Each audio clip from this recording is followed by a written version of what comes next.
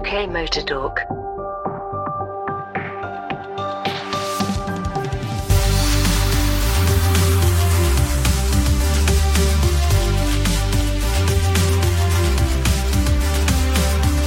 Hi everyone, we are UK Motor Talk and we're back. I'm Mike. I'm Graham. Good evening. And I'm Dave. How's everyone doing? Yes, alright. I stuck Jim on a plane, so he's gone. He's in Copenhagen presently. Lucky boy. I know, for a work thing.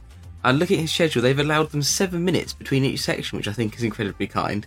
I think they've probably worked out that the motor industry works on how long does it take to inhale a cigarette and down a can of Red Bull. That's pretty much it. And then they just move on, and eventually they'll eat or something. But is that maybe a bit too much of a traditional view of the industry? I don't know. I don't know. Traditional view of Jim, by the sound of it. Oh, this history, I think. So something has happened in the last week or so that has tickled my pickle. I'm really excited about this because I like retro things, as we all know. I kind of like electric-y things, as I think we've all discussed. And we got very excited when we saw that there was going to be a new electric Renault 5 because it just looked pretty cool. Alpine have released what they're going to call the A290, or I assume it's the A290. Sounds like a road. A290 Beta, which is their own version of the Renault 5 and is what's being called the new Renault 5 Turbo. And it looks epic, doesn't it?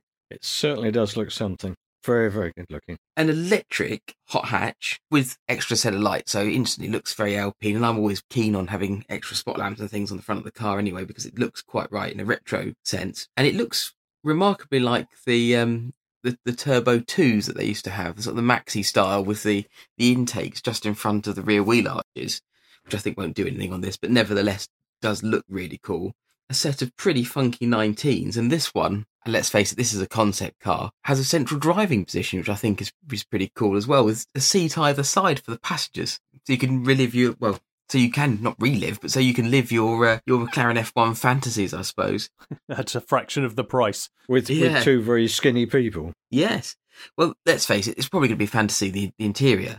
But the exterior, we're told, is 85% production ready. So it's going to look quite like this. I think they're going to lose the crosses on the headlamps, which is a shame because it does look pretty cool, and a few other legislative bits. But nevertheless, if this comes out and it's a sensible price, we could see the beginning of proper electric hot hatches rather than really heavy, SUVs that weigh 2.2 tons. This thing looks epic. It's the first time I've really looked at an electric car and thought, God, I do want that. That's excellent. Do you remember a few weeks ago we idly mentioned the idea of electric drag racing? And electric hot hatches, it doesn't stretch the imagination too far. Anything that can get that much torque onto the ground very, very quickly. That's got to be a recipe for a hot hatch. Well, I was at an exhibition today. It's like an expo thing. And I was chatting to a chap that I know, sort of family friend, and we were talking about company cars, and I'd pitched up in a Mach-E, and he'd pitched up in a Tesla Model Y, and he was saying that his boss had, because for company cars, electric stuff is ridiculously cheap. So where you might be paying 300 quid for a Focus ST, you'd be paying 40 quid for something like a Mach-E, which is just absolutely insane. It's so cheap.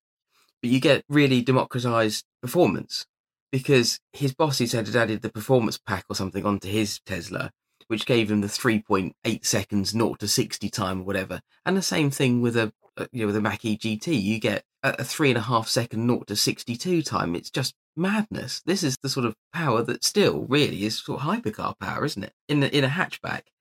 I'm not sure you necessarily need that, but what a way to be able to get so much power, just a normal car.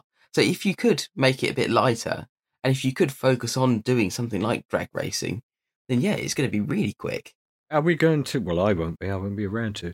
But will you be speculating in 2 decades' time about this golden era of electric hot hatches? You'd like to hope That's so, an interesting wouldn't you? question. We need something exciting. I mean, if this is the future, we're going to have something that we can get dewy-eyed about. I mean, if they did an electric Uno Turbo, for example, chances are the thing would never actually move, given it was electric, and Fiat and electrics generally don't go that well together. But I think I would be suckered into it, as anyone who's ever had sort of a Renault 5 GT Turbo is probably looking at the new Renault 5 and thinking, oh, hello, that's pulling the strings, isn't it? I mean, nostalgia is a thing of the past, but it's also incredibly a thing of the future. And anyone of our age who's grown up with all the, in my case, a litany of Italian things that fell apart, even so, for all the joking apart and all the sort of, oh, God, I'd never have one. If a decent Uno Turbo came up tomorrow, one that moved under its own steam, literally steam probably,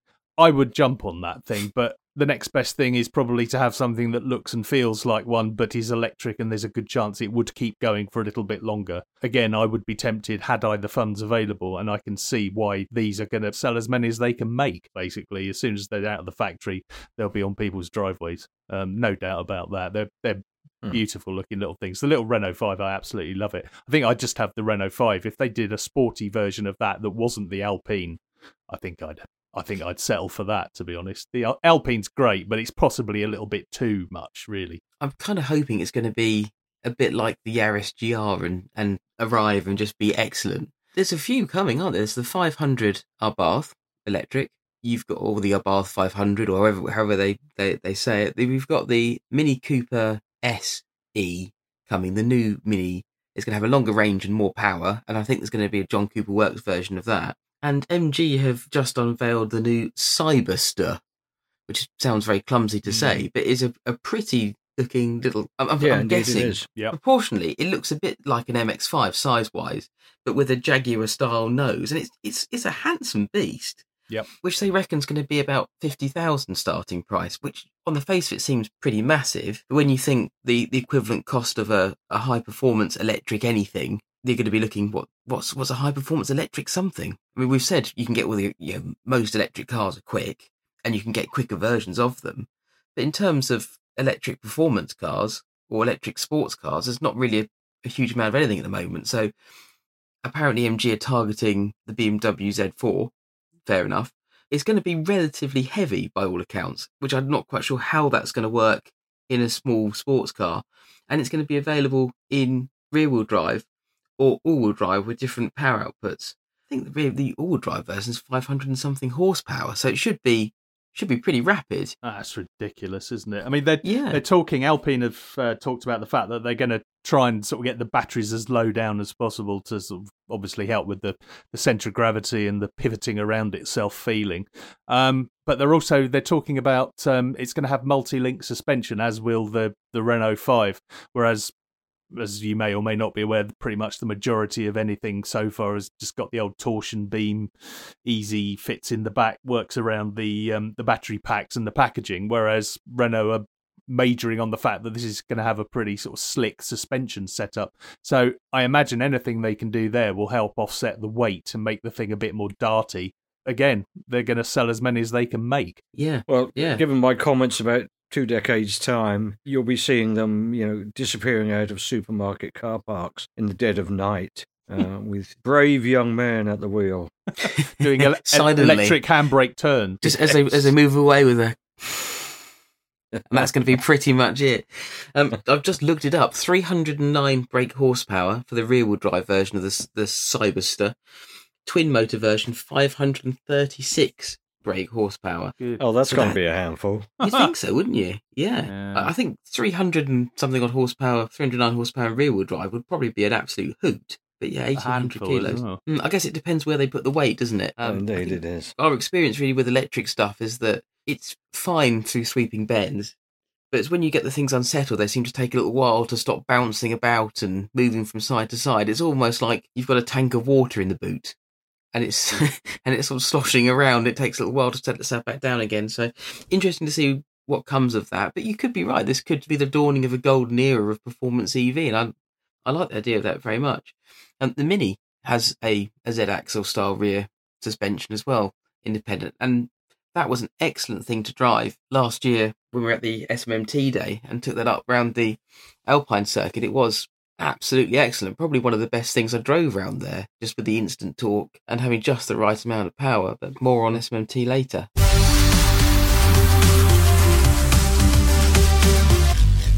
Self-driving buses then. They're on the road now up in Scotland, and as far as we can tell, no one's died yet.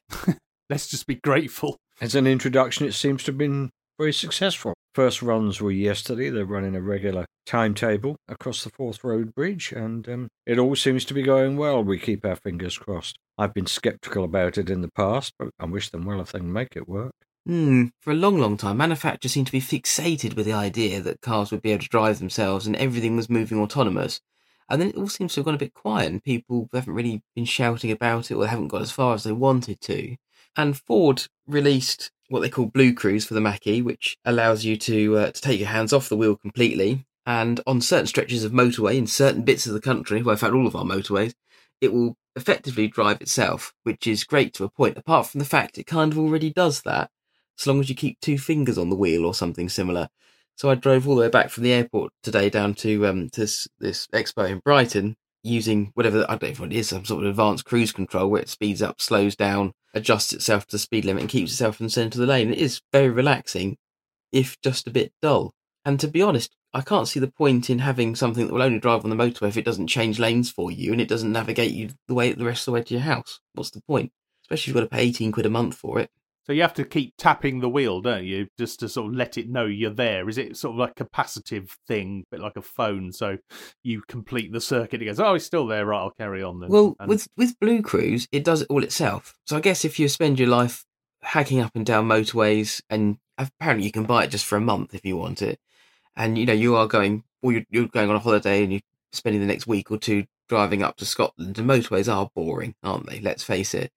Then it will drive itself, but it won't change lanes. So if the person in front of you is in the middle lane doing 50 miles an hour, then you have to navigate your way around them and it does its own thing then. But this version works on normal roads that aren't motorways. As long as it can see the white lines, it like a big blue bubble appears around the car on the dashboard saying it's got control. And so long as you keep your eyes looking at the road, and it will bong at you and get most upset if you don't, and keep a hand somehow touching the steering wheel, it's fine. And I've seen some people who have all kinds of devices that hang from it. One that looks like some sort of stimulator with a thumb and forefinger that I don't know if it vibrates, but it appears to be made of latex anyway. Bringing new meaning to car entertainment and hanging off the steering wheel so that they can dodge the system. But that's free, that bit. There's a time and a place for it, isn't there? That's the thing. I mean, if you really are just wanting to sort of head north, or say you're heading down to the south of France, as anyone who's sort of driven across France and Europe and sort of used the autoroutes, the autostradas, you know how dull that is. The only thing that breaks it up are the péage, where you have to stick your ticket in or stick some money in or whatever it is now. It's been a while since I did it. That is an incredibly tedious journey. Whilst it's getting lovely and warmer and you're heading south and think, oh, we're going to have a nice holiday, the getting there is incredibly dull. I could see that being an absolute boon in that respect. Yes, and I think for me, I think when the technology is good enough that I can get in the car and go to sleep and I arrive at my destination, I'll be very happy. And I'm all for that because, as I say, motorways are dull. Letting someone else drive the motorways is even more dull, probably, even if it does take the stress out of it. Following your earlier comments, perhaps the ideal would be when you can actually just let the thing drive itself and climb into the back seat with your partner. Yes. Yeah. Allegedly, people have done that with some of the Teslas. There was something, actually. You mentioned about driving down the south of France or something. I remember a few years ago, I was driving down to Le Mans. And you have the same bit where you have the toll booths every so often, and they time you, don't they, between each one to know if you've been speeding. So I was driving, and you usually get quite a few interesting and leery bits.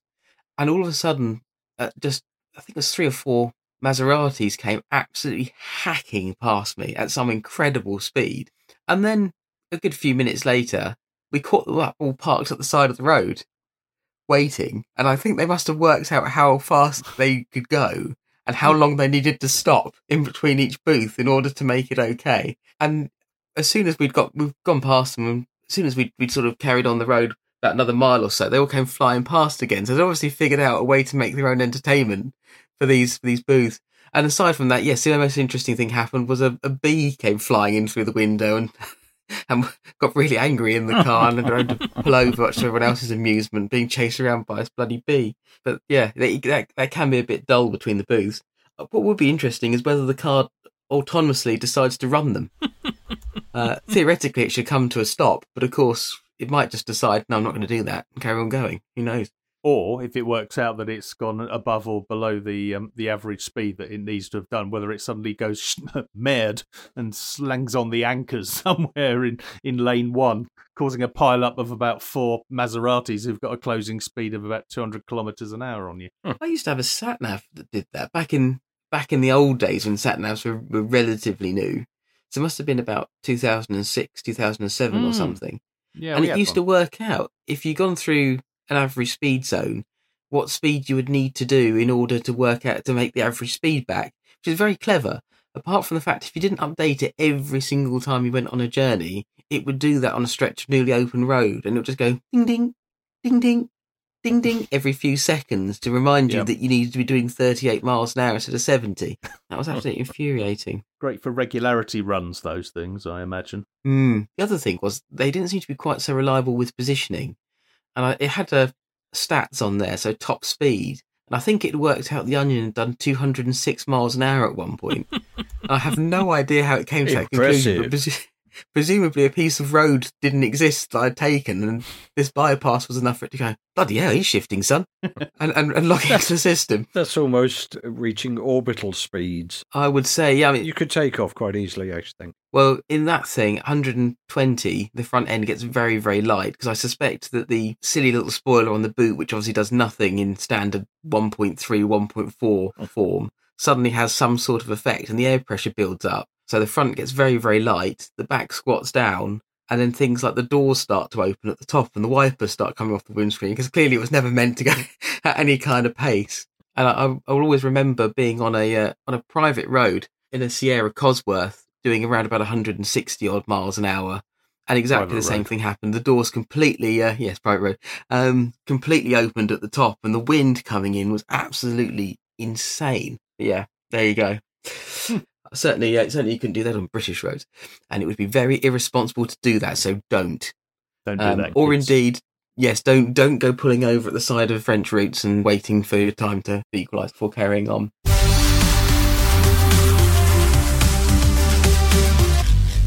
There are some cars, though, that are always at the front, and some cars that look incredibly fast even when they're standing still. And I think probably as a result of incredible design. And unfortunately, we have lost someone in the course of the last week. Yeah, we lost Giotto Bizzarini, who's perhaps not as well known as many other designers, but in fact, the roll call of cars that he worked on, it was this incredible alchemy of picking various bits, and the best designers he would work with, he would mix in, the best chassis engineers. So the cars always handled really well, and they are extremely quick.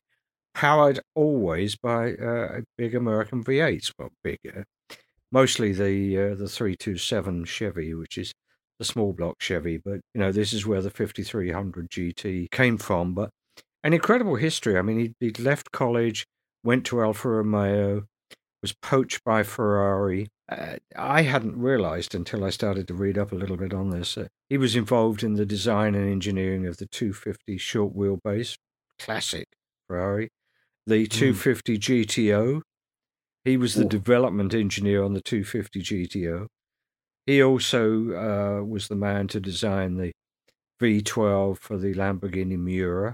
He designed the wonderfully called Ferrari bread van. I don't know if you've ever seen one. I've only seen one once. I have. This was the extended 250 GTO. Ugly as sin. Supposed to be aerodynamically better, but it never quite worked. But he was an extraordinary genius who designed all kinds of cars for other people. He designed the Iso Revolta and the Grifo, not so well known, and they didn't make very many. And then he was a partner, and there was a falling out, and he went off and set up Bizzarini, and took most of the designs with him, but then had to buy most of the parts from the remnants of the Iso company. So he never made, I think, as a Bizzarini, they never made more than about 200 cars, but they are fabulous cars. The CV he's got is just one of the most amazing. Worked with all the great designers, was a consultant for many years, was designing Japanese motorbikes and just all kinds of things, project cars for US car companies. Some extraordinary work, and a rarity these days. I can't think of many modern engineers who have that combination of eye and technical skills and development skills, because he was a pretty mean development driver as well. He did most of the development driving in the 250 GTO, so he knew what he was doing. Gordon Murray, maybe? Yeah, maybe Newey, but I can't think of many others that have that flair for design and the engineering nous to make it all work.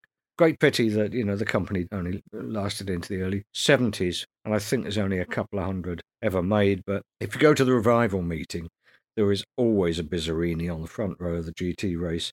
If it's not on pole, it's on the front row. They're just incredibly fast.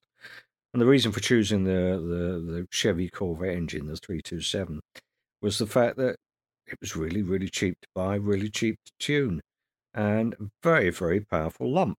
Great cars.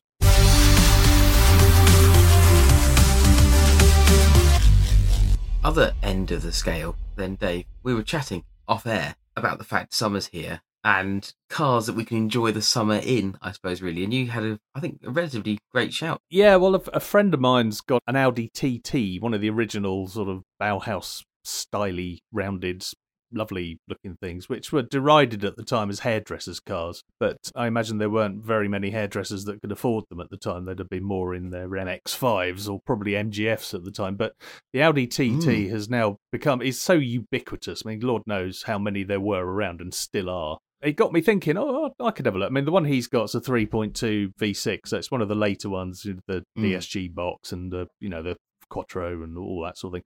But if you go back to the originals, and I think it'd probably have to be a 225 1.8, you can pick up one of the coupes. I'm just looking on Auto Trader here. You can have, it's in an interesting shade of metallic aubergine with 143,000 miles on it, £1,290. I mean, even if the thing imploded, cheap. It is. It's ridiculous. I mean, it's proven mechanicals. It's a Golf-ish underneath, isn't it? It's that sort of era. It's an Audi A3/S3. It's got a Haldex that, there's how many Haldex are around? Well, there's many TTs as there are Haldex around, and plus any other car that's got my car's got a Haldex in it. So, they're easily fixed if the four-wheel drive does decide to go AWOL, which is always the worry for people. As anyone who's seen that episode of Wheeler Dealers from about 10 years ago, you can repair the gearbox if you lose gears 1 and 2 with a 50p part, albeit you'll have to strip the car down and you'll need an Ed China and a ramp. But, it does show that... They don't pay for labour, do they? That's... No. Labour, what's that? Hold out your hand. But... an Audi TT for £1,300. I didn't think that was too bad. That's the coupe, admittedly. I think the convertibles, if we're thinking, say, summer motoring, probably another couple of grand on top of that. But, I had a Fiat Barchetta and I absolutely adored that thing. I loved it. Lovely car. As soon as, it was great. And underneath that was just a Fiat Punto. It was exotic. It was left-hand drive. It looked like nothing else. It wasn't an MX-5, which was always the attraction. Possibly, it didn't handle as nicely and it wasn't as pure rear-wheel drive. It was front-wheel drive. But I absolutely loved it. And it was around this time, springtime, where you could start putting the top down without having to sort of put every bit of thermal underwear on that you needed and a hat and all that to go out and drive it with the roof down. There was something very special, wasn't there? As anyone like yourself, Mark, who will know, who's had a convertible recently, that's sort of the smell of spring when you're out and about.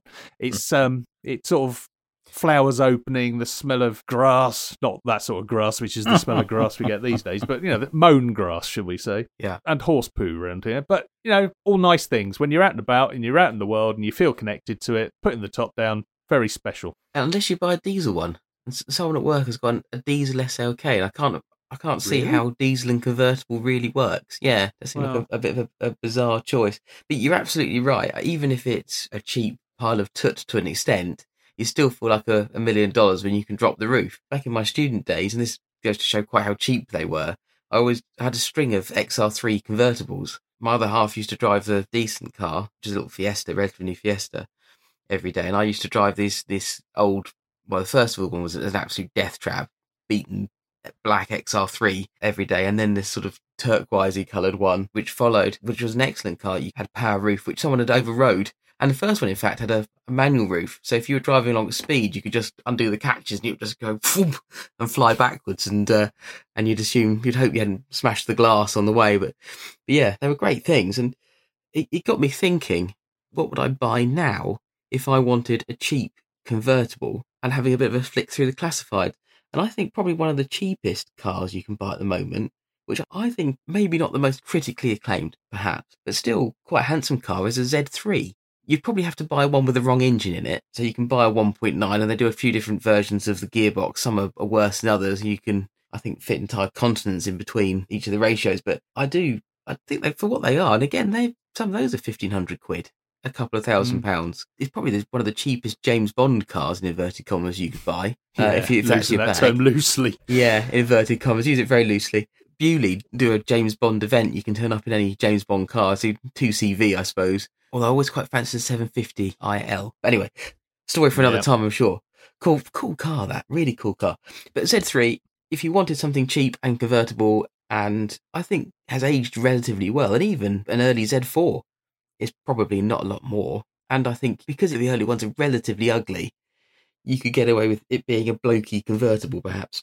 Who knows? If you're worried about that kind of thing. I don't really care what anyone else thinks. So I think if I had my £1,500 or £2,000, say, budget, I think I'd probably go out and take a good look at a Z3. Or if I was feeling very brave, maybe an MGF, just for giggles. Actually saw an MGF the other day. It's the first one I've seen for a while.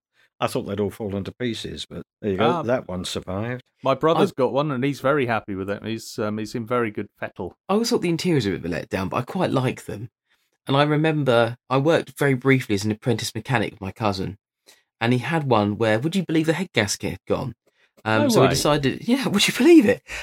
So we decided to swap the engine out, or he decided to swap the engine out, and said, right, everyone says you've got to take these out the bottom, so we're going to take it out the top just to prove a point with a scaffold tube, just to show that it could be done on your driveway. And it was an absolute mission. And I remember just the sheer pain of that thing on my shoulders, lifting it out through the top.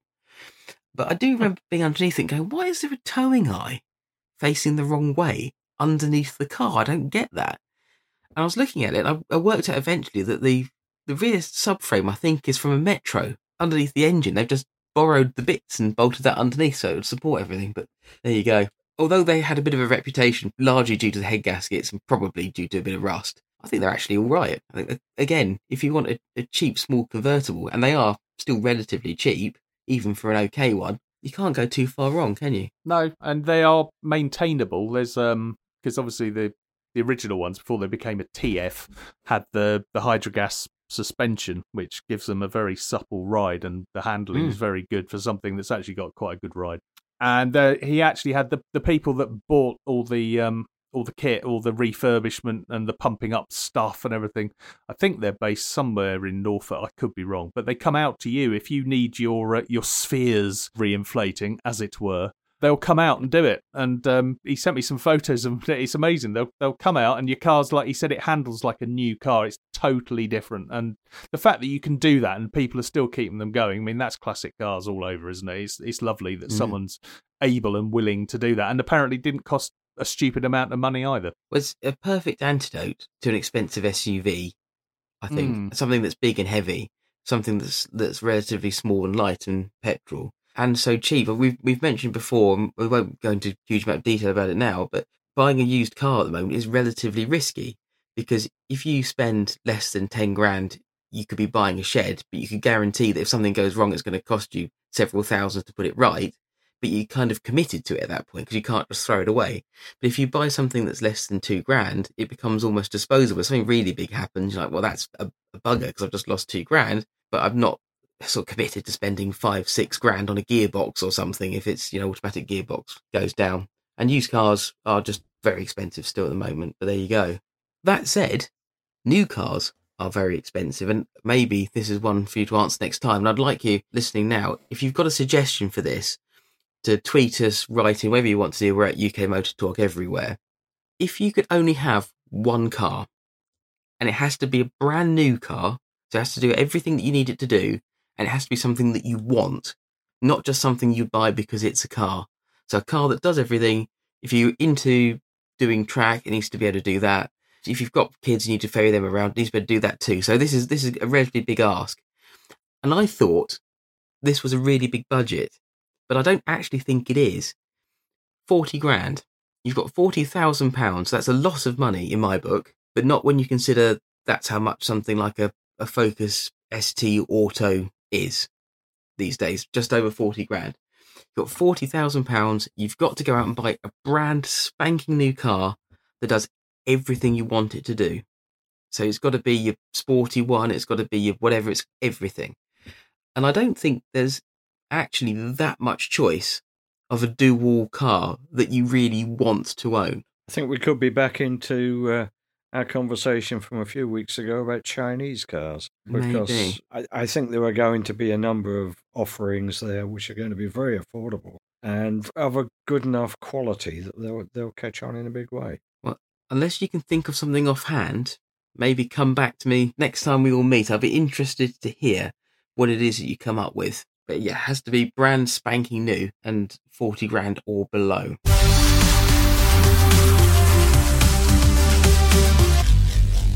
Moving on then, did anyone see the Extreme E in the quarry in Scotland?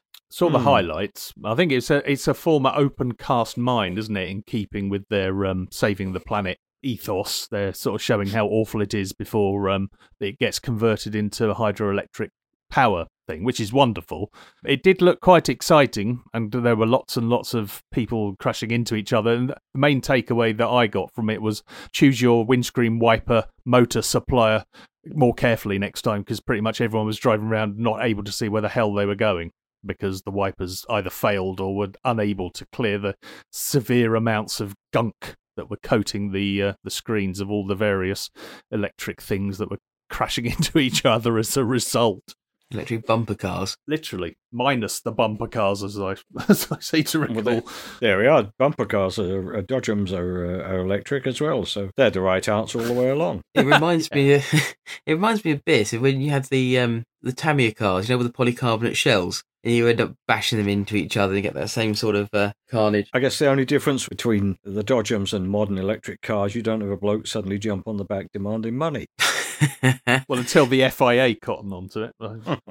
It's quite good to know that the place they were sort of hurtling around is going to be turned into a hydroelectric power station, a pumped storage place, which Scotland obviously knows a little bit about. We have a few in this country, and we're obviously having to wean ourselves off the dinosaur juice and the coal and the coke and all this sort of stuff. So seeing this place have one last sort of bite of the cherry where they could whiz around it before it all gets sort of subsumed underwater was quite good. But my God, the conditions were pretty dire, as I've alluded to with the wiper failure thing. I mean, people were sort of bashing into each other, all sorts. It reminded me, as I think we said off air a little bit earlier, it reminded me if you were of a certain age, you will have had Corgi Slam Bam Sam, which were two remote controlled cars which had bits you clipped on. They looked very similar to Volkswagen Beetles of the time, and you basically drove them into each other until the bits fell off and the car that had the most bits still on it won. There were a couple of incidents like that I saw, and there was another one where there was some quite spectacular sort of pirouetting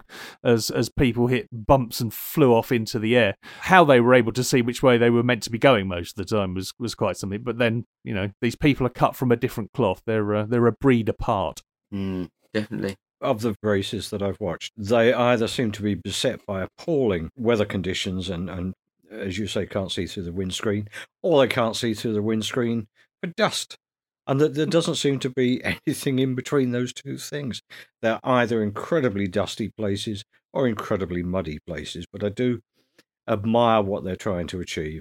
I think I'd rather know my electric car was being powered by something green and efficient rather than the irony of having it still powered by oil, coal, or something deeply unpleasant like that. It does rather sort of miss the point somewhat, as far as I'm concerned. There's a huge wind farm that I can see from just down the road from my house, which is something like a third or 2/3 of the size of the Isle of Wight now. It's absolutely massive. So I know that it's improving all the time. And as we can harness things like wind and waves and everything else, then why not? Absolutely, why not? It makes complete sense. And so we're told the amount of renewable energy will be enough to marry and match up with the rise in electric use as a result of having to plug stuff in. But I do know that I'd love to have a go in one. I think it would be hilarious to be able to have that much torque across any surface. And we've spoken before, and I'm sure we will again, about how good electric cars can potentially be off-road, because you have a huge amount of torque.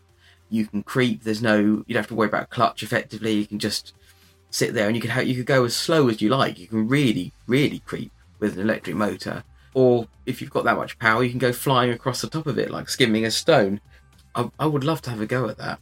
And I guess not extreme e-cars, but we're going to get the opportunity to go out and test a number of other bits and pieces, including, I'm pleased to say, by the looks of it, some BYD cars at the forthcoming SMMT test day. Yeah, looking forward to that. Certainly the BYD will be our first collective experience of those cars.